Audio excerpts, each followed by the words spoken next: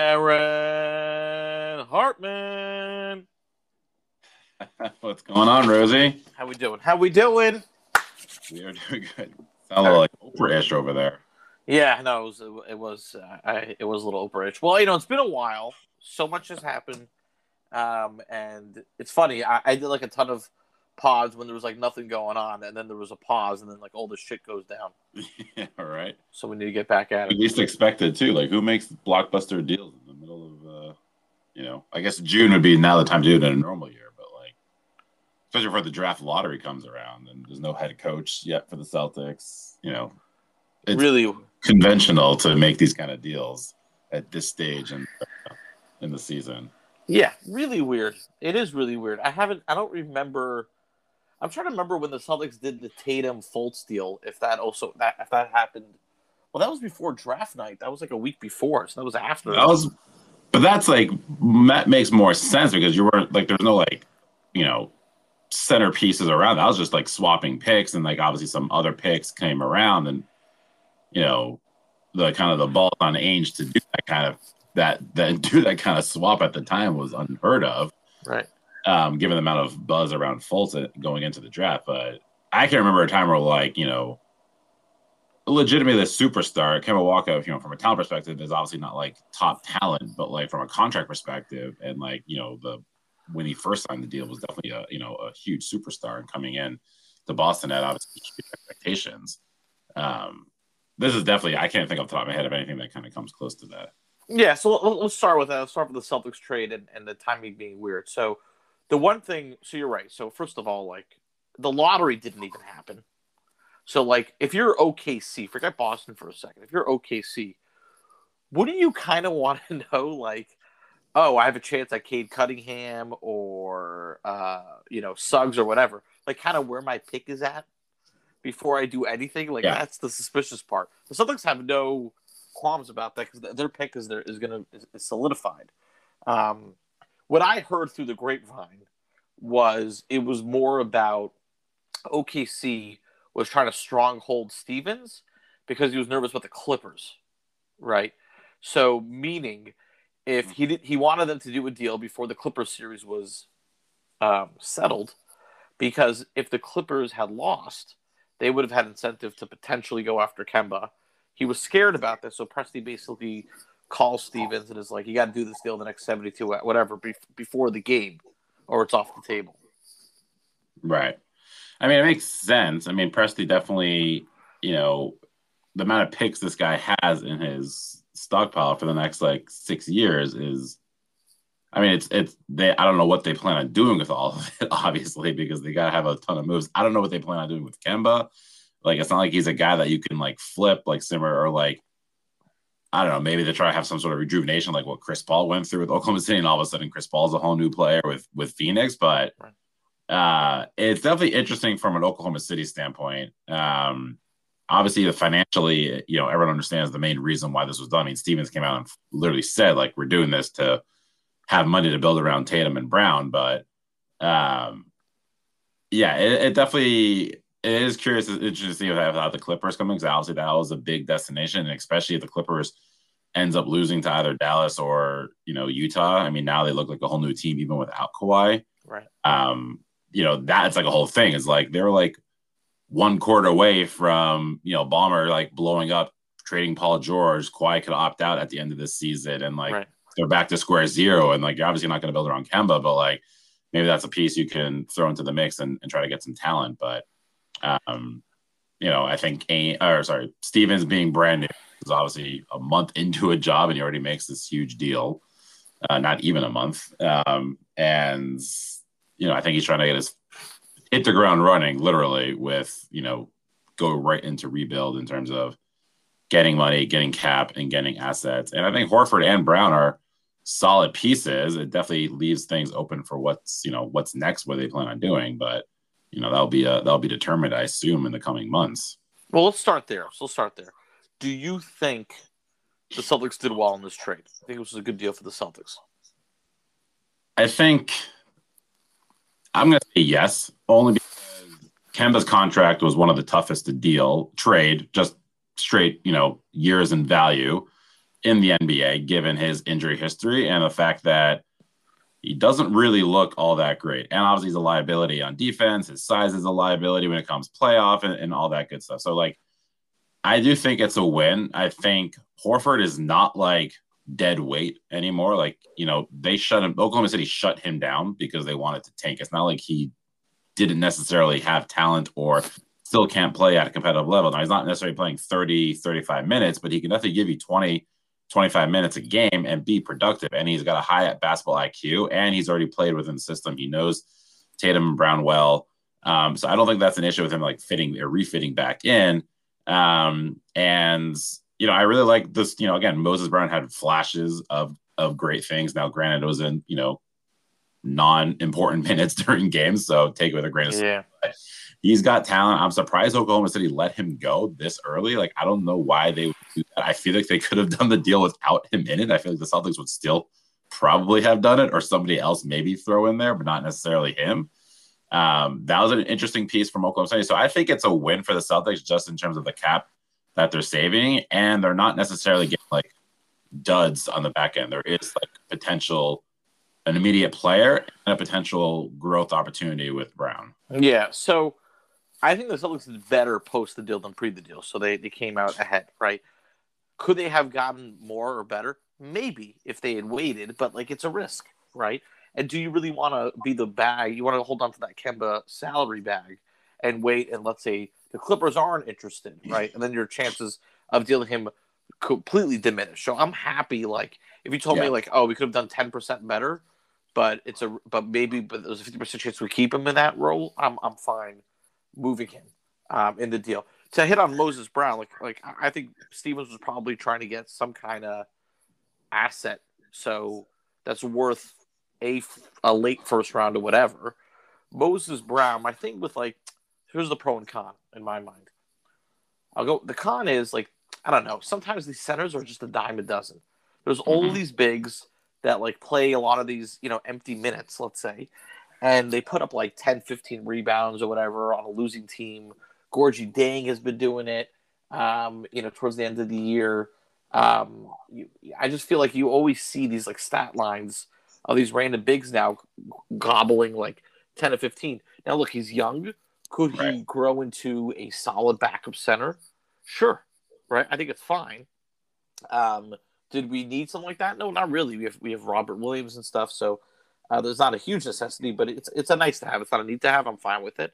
And look, at the end of the day, the deal was more about obviously retaining Fournier, or at least trying to, or if they can't retain Fournier, I can see them, to your point, going after other free agents. So I think they went ahead in the deal. OKC, I think you're right. I think OKC is going to try to showcase and then move him. I don't. He might not even play in OKC, quite honestly. If the Thunder find a quick taker, they'll scope around. If they don't have to move any assets to unload him, they'll do that and just do a cap for cap deal to get rid of him. In my opinion, for a team, if a team really wants a point guard like any of the LA teams. Yeah, I mean, I think LA makes the most sense. I agree. I think kind of going back to the earlier point around like the value, like Kemba's value, I don't see how his trade value was going up at any prior to the season starting. So to your point, like, yeah, could they maybe have done something? And like, you would tell me that in 2 years after signing him, you're trading for, essentially expiring contract and Al Horford and a very rough around the edge project and an athletic, 7-footer for a Kemba Walker who was coming off of like all-star, all NBA potential. I would be like, you're crazy. It makes Charlotte look really smart in not re-signing him because I think they need stuff. I think the Celtics, I would have assumed they knew about it anyway, but they were just reeling so much with losing Horford and Irving. And they're like, we need to do something because like we can't like waste this momentum. And, Walker definitely fills that void to a certain degree. But then I heard like, this all started with Walker and Stevens not having such a great relationship from a coach and player mentality. And then, I was listening to reading some articles or listening to some podcasts around just Kemba in general. I think going into the bubble, everything gets shut down. Obviously, like not having the training staff, hands-on, not physically being in any sort of building or any sort of environment where you can train and work and get checked. Like the training staff was like, hey, like do all these exercises and kind of work on these moves to help improve that knee. And apparently like he just didn't do any of it. And his knee had improvement going into the bubble last year. And they're like, what the heck, man? Like you didn't do anything and there's no improvement. There's no like more mobility. And they're like, is either like you didn't do anything or the knee is like really, really bad that if you did all those exercises and it's still in this terrible shape, like so either way, it's a red flag. And I think the Celtics were like, this is not kind of a guy, which I find kind of surprising. It doesn't come off as being that kind of mentality of like, I'm not going to take care of my body or do what I think is necessary to compete at a high level. But either way, he wasn't going to get any. I don't think we were going to be able to do anything better. And this way, I think it gives us, draft is not necessarily as big of a focal point right now because we obviously don't have a first round pick, or at least our main first round pick. And that way it gives Steven some opportunity to kind of like think through like how this plays out. Do we sign Fournier? What do we use our trade exception on? Are there other moves at play that we can, package a Smart Thompson deal somewhere that we can get some meaningful assets back as well? So I'm excited to kind of see what else is going on. And I feel like Steven's being like, I think this is obviously high risk and high reward at the same time, but like being just a new person, like trying to make his name on it and kind of living into the Danny Ainge legacy of like, go big or go home. And like, maybe he'll make some crazy deal that like nobody sees coming and like could pay off tremendously or it can bomb tremendously, but he might take that chance just because I feel like he has that comfort level with the organization to do that kind of move. Yeah, look, I think that's a fair point. He could fail a little bit and he's got some years. You would think usually your first year as a GM and stuff like that, like either you do this drastic thing, you put your hammer in and then you buy yourself 5 years. Right? You're like, I have a 5-year plan actually. Or you do you usually don't tinker. So he's got a hammer. And you're right. I think the roster isn't done because they don't have a point guard. I'm sorry. Marcus Smart to me is not a point guard. No. He's just not. He's a small, I don't even know what he is, honestly. I'm not he's a pudgy little combo guard. It's not necessary.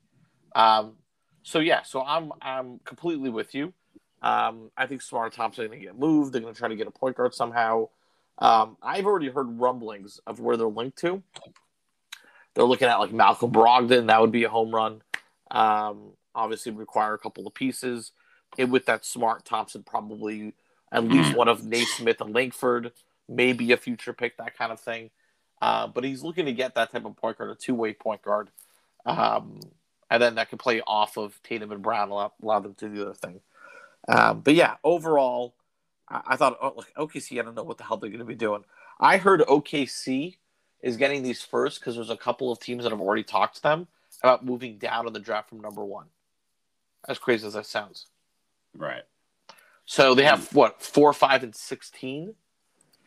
Yeah. They potentially could have like 3 picks in the top like 8 or something if like the balls fall the right way for them this draft, which is just insane. Like they have so much draft capital, like it's unheard of. Obviously, they need to make some moves and shift some things around. But I don't know. I mean, like I feel like also like when's the last team that's like, especially in the way the NBA is going, is like you don't really build in the draft. It's all about like getting 2 guys, maybe one person in the draft, and trying to attract 2 big free agents and like doing a super team mentality. I mean, like what team that's like, I mean, the teams that are in the Final Four right now, I mean, it's tough to have like these like homegrown players last into into their like next contract outside of the rookie deal to stay with a team. Like I feel like that, Giannis was the first person that like, signed his extension after ending his rookie deal extension. And I don't know if that's going to be a trend. I feel like that's going to be not the norm with that. And I feel like, even now with Luka, there's rumblings of like, well, would he sign his rookie extension? Yeah. It's not a home run So anymore. it'd be interesting to see how that plays out. I think so. Yeah. And I think my sources say, so OKC, because he went to Oklahoma State, that's why they really want Cunningham so badly. And they're hoping, first of all, they can get 4 and 5. They might be able to do 4, 5, and 16 to move up to 1. depending on who's at one. I heard Detroit is interested. And they really want Cunningham. But if they have to move a future pick, it can end up hurting them. Regardless, OKC, crazy that they're able to get a freaking another first here by moving Horford.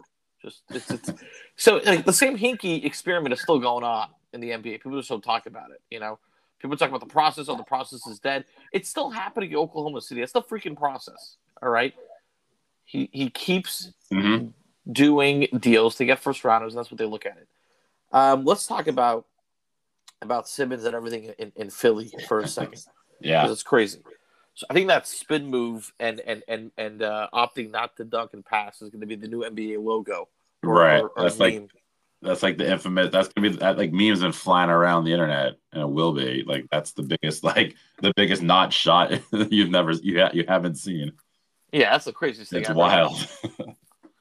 That's a huge game changer. It's just the mentality of like how he was just like so reluctant to shoot. Like whether he hits that dunk or hits that shot, like I still think Philly loses, but like the fact that he like literally gave up 2 points, then I think the guy Thibault just hit 1 out of 2 of the free throws, so essentially traded 2 for 1.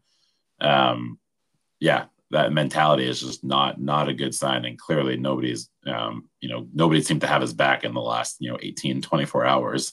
Oh my God! So let's unpack it. Who's to blame for the Philly collapse? I mean, everyone says that players play the game, they have to show up. Was it all on Simmons? No. I mean, I think Danny Green being injured was definitely a huge loss, not just from like championship mentality. The guy's been on a few championship teams, but his just ability to like defensively hit an open shot. I mean, Curry played lights out, but he's not, defensively, he's not fantastic. And he, Herter took advantage of him just from sheer size and from size. Right. I honestly think like Doc Rivers has to take some of this blame. Like, I don't know how well they adjusted. It didn't seem like they did much change. I mean, I think he was scared to take Simmons out. I think, eventually did in last night's game with like maybe 4 minutes to go, but I don't think Simmons should have been playing like 30 plus minutes a game in this series. And I feel like he was just like either hesitant or didn't want to. I mean, Doc's record now, outside of winning the championship with the Celtics, like he's not really like all that fantastic of a coach. If you start looking through his numbers, especially in the playoffs, like it's definitely going downward for him. So I think he definitely got to take some of this blame. And I don't know if he's the coach that kind of rights the ship with whatever the team looks like next year. There's the things that go back and forth on it, right? Because like you keep playing in the coaching card, and Brett Brown wasn't good, and now Doc's not good. You could talk about roster construction. You can't really play Simmons and Embiid together, which is fair. You're to your point. It's a pretty thin, fourth rotation talents 4 through 9 are pretty weak, right? So after their big three, Danny Green being your 4th best player is a great. And he's out. Then Seth Curry's got to step up, and then Furkan Korkmaz is getting playoff minutes. Tyrese Maxey's a major guy in the rotation. I mean, those guys shouldn't really be playing a ton of minutes for you in the playoffs. It's tough to go full blame. I am quite shocked at the internal reaction to Simmons. I mean, that guy's got tire marks all over his face the amount of times he's been thrown under the bus. It's insane. I mean, Embiid blaming him. Doc Rivers, they asked him, is he a point guard? Yeah. I mean, these are layup questions. He'd be like, absolutely, he's got to work on a few things, just like a lot of players. There's so many ways to BS that answer. He was like, I don't know. Are you kidding me? That's like telling someone, hey, did you have a good time last night? And he just says no comment. Right. I mean, like, this is the most telling. It's like when response. your 4-year-old comes up with his like, macaroni yards, like, hey, this is the greatest picture I've ever seen. Like, right. Like, yeah, you kind of have to like, BS a little bit. I remember like I was watching the interview. And I'm like, there's no way like did he just say that? Like you typically don't get that kind of like blunt of an answer. Right. Again, to your point, it's just like, yeah, you got to work on some things. Nobody's perfect. It was a team loss. I need to work on doing things as a coach. Talking from a Doc Rivers perspective. He was like everybody, throwing him under the bus, media, analysts, teammates, coaching staff. Like, there's no way he can be a Philadelphia 76er next year after what happened. Like, there's no way. Why would he even want to be there? I have sympathy for him. Yeah. I feel bad. I genuinely feel bad. And then they interviewed him, and he took he took the blame. He was like, "Yeah, I got to be better." Blah blah blah. I mean, he owned it. You Yeah. know, and he's 24. I don't know. I go both ways on this, right? Because part of me feels the Sixers are in a tough spot. First of all, because their best asset now, they just cut his value in half. Right. Okay, by just shitting on him. Like So 3 months ago, he was a centerpiece for a Harden deal. correct. Like you're lucky to get. Who knows what you could get for this kid? Yeah, I don't even know what you get now. And any trade you're going to do, I mean, there's going to be massive risk involved. And are you really that good? So the East, there's a thin line in the East, in my opinion. It's not airtight of the top four, right? Because this was Right. kind of a fluky year. So I mean, look, obviously next year you're gonna have Brooklyn in its own tier, in my opinion, if they're healthy. Their team was ridiculous talent wise. Then after them, I think there's actually a 2 through 6.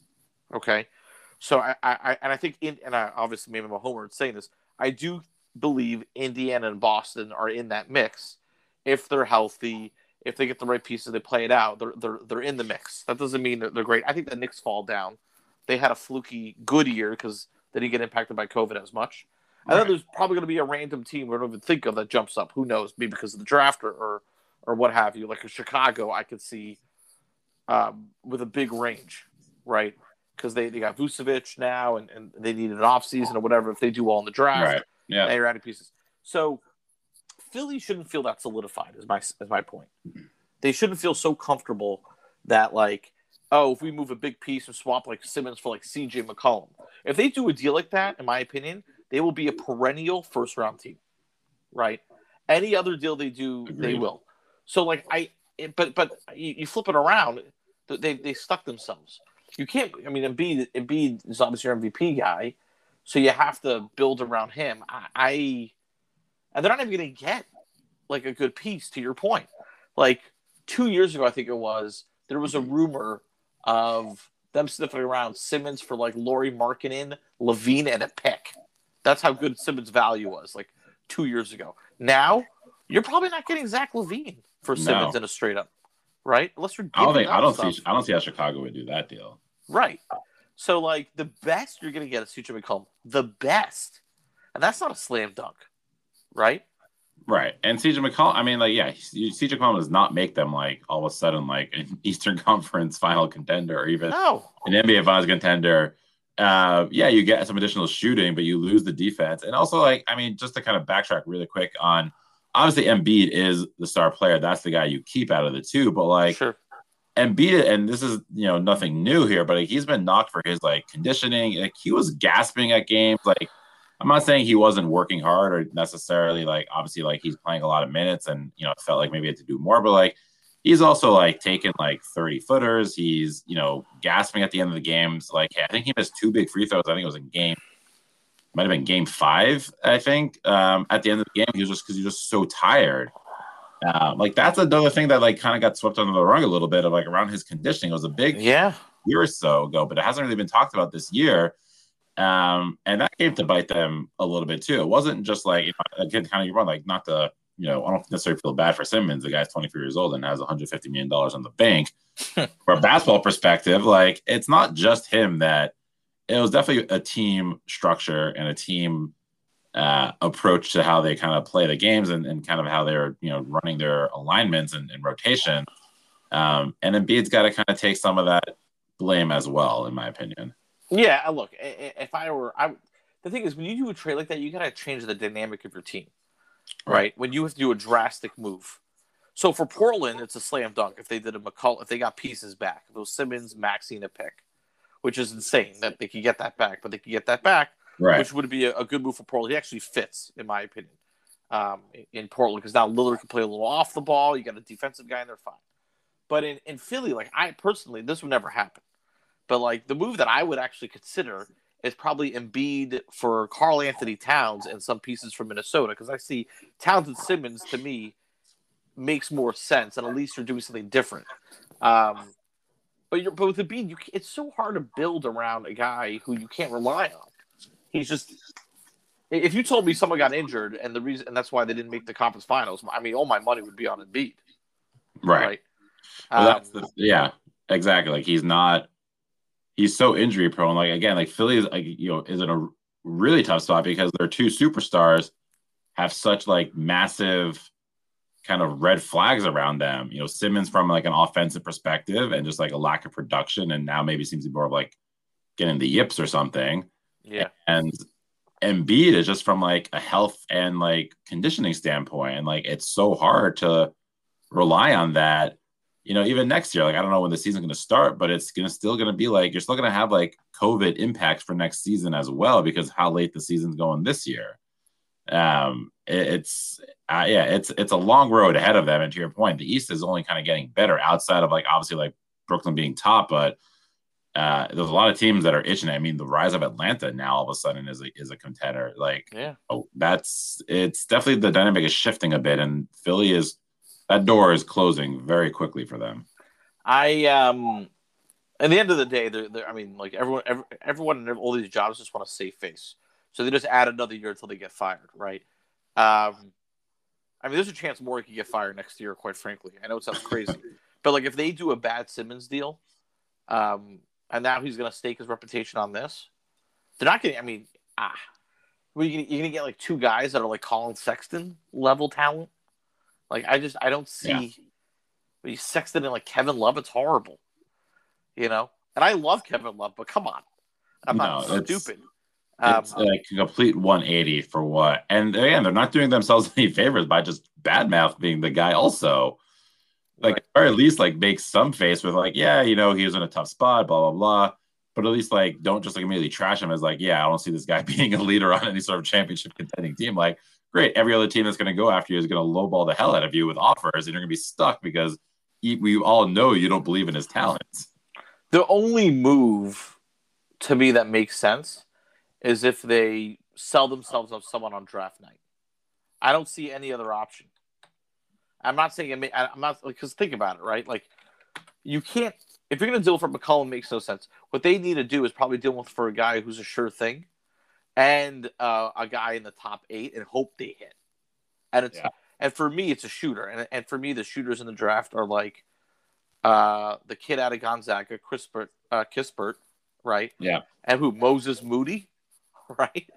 So I'm going to predict this right now. This is my prediction. That's what I think happens. I think like a team like Cleveland comes out of nowhere.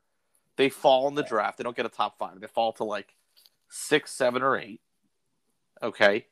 Mm-hmm. And they do like Sexton, their pick, and like Larry Nance Jr. for Simmons. And that's the deal. Ouch. And then it's terrible. And then the Sixers are like, we got Moody. He's this young shooter. It buys him a couple of years because they could also say like Sexton's kind of young, right? Not becoming a shoot. Sexton can shoot, but it'll be horrible. It'll be a train wreck. And then Hickey will have to come in and clean up the mess in 2 years. I mean, it's definitely going to be something like that. Like, yeah, I mean, I don't how it all plays out, but it's not going to be like a marquee person. It's going to be like a bunch of mini pieces that hopefully can connect some of these dots for Philly. Yeah, I mean, their only chance is really taking that shot. I can see it's going to be a random team. I'm calling it now. Like Indiana, San Antonio's been linked, and they're going to try to like get a pick in the lottery. I think for them. That's my call. I think it's either Cleveland, San Antonio, or Indiana. Jumping in. Yeah. No, I mean, I wouldn't be surprised. I think that makes sense. That's kind of the route they have to go because, they put themselves in this position where they have to start thinking draft and what they can take advantage of. Real quick, a few minutes. So conference finals predictions. I was about to ask, what are the odds on Atlanta winning the title right now? I'm going to look it up. It's not a bad call. It's not. It's a crapshoot, right? I mean, I wouldn't be surprised by anything. Yeah. I mean, who knows what's going on with Kawhi? He's out again for game 2. Paul is still in health and safety protocols. I mean, Booker was lights out, but he needed to be lights out, and they barely won. I mean, the Clippers are hanging tough, and they definitely could have won yesterday. And Milwaukee had no business beating the Nets. No business. If the rent was a half a centimeter further back, the series is over, and the Hawks in Milwaukee's home. Right. So I mean, Atlanta is like firing on all cylinders. Milwaukee is surprisingly is like the only healthy team, but they actually look like the worst. So this is what Like this here's execution what's of playing. so this is crazy right now. Of the 4 teams, Milwaukee has, according to the sports books, they're the favorites. They're plus 105. Interesting. Phoenix plus 150. Okay. So a Bucks Suns finals is the most realistic. Right. By the way, and then the Clippers plus 800. That's not bad. To win the title, I don't know. I like this one though, to your point. Atlanta plus 1100. I might dabble with that. Yeah, that's not bad. That's not so bad, and it's And not so crazy. no, and look at the finals exact results. So let's say if you're gonna take Atlanta to win, you might as well take them. Like, who are they gonna beat, right? Right. So the craziest one, the one that's 50-1. So Atlanta beating the Clippers is 50-1, Yeah. plus 5,000. Clippers to beat the Hawks is plus 3,700, right? But if you, I don't know, Hawks to beat the Clippers plus 5. If I'm gonna take them, go 50-1 shot. You know. Yeah, you might as well go all in with them. Yeah, I kind of like it. And they already have, by the way, the NBA Finals MVP odds. and Rajon Rondo to win Finals MVP is plus $25,000. Plus 25,000. That is insane. $10 on that. Yeah, $10 was 2,500. That's can't believe it's even up there. That's ridiculous. But you like that he's on the list. I mean, look, I think if you analyze it for a second, I do agree with that. Like, I think Milwaukee should be decent favorites against Atlanta. They're better, but we don't know this Atlanta team. They're an unknown as well. They keep getting better. But the Suns, if they won without Chris Paul and Kawhi's out, and Chris Paul's not playing the next game, they should, you would think. The Suns should take care of business, yeah. I kind of like Atlanta over Phoenix. I might do this. I gotta go. I'm gonna go check after this because I've watched Atlanta. Like they're also like not afraid on the road either. Like winning Game 7 in Philly on the road is not easy to do. Winning Game 7 in general on the road is not easy to do. And they have a pretty solid road record so far in the playoffs. And again, like Milwaukee has not looked all that great in the first 2 rounds. So Atlanta's riding high right now. They're definitely, I think, a lot of money is going to go in Atlanta over the next couple of days. Yeah, but if Atlanta won the title, I mean, that's the most random of course. NBA championship. I mean, I understand Detroit in 2004, the weird Miami-Dallas year, like in 2006, and then 2011 again, Miami-Dallas. Those are kind of like strange ones to an extent. Still. No, this was especially how they started the season and then they fired the coach and brought in McMillan, and all of a sudden they're potentially an NBA title champion. Like that's unprecedented for sure. I don't remember a time where I think going into the playoffs, the teams with the best odds were the LA teams. Yeah. So one of them is in the fine, and then Philly and Brooklyn. So only one of the 4 favorites are in the Final Four, and they don't have their best player. That's crazy. All right, let's do it. We'll check out Atlanta. Harbin, it's been real, man. I really appreciate you joining. Always a good time, Rosie. I appreciate it. I kind of miss the Celtics not being in the lottery. We're not going to be excited for tomorrow. I know. Yeah, I also don't know enough. I don't watch enough college basketball to know enough of these guys who are coming out. I have to do some research on these. Well, now, I mean, it's not going to impact us. We're not going to get a pick. That's what I'm saying. Like it's we're out of it. But listen, I'm hopeful. I think these next couple rounds of the playoffs will be exciting to watch. And yeah, let's go Hawks. I like it. All right, put money on Atlanta, folks. Take care, my brother. All right, have a good one, Rosie.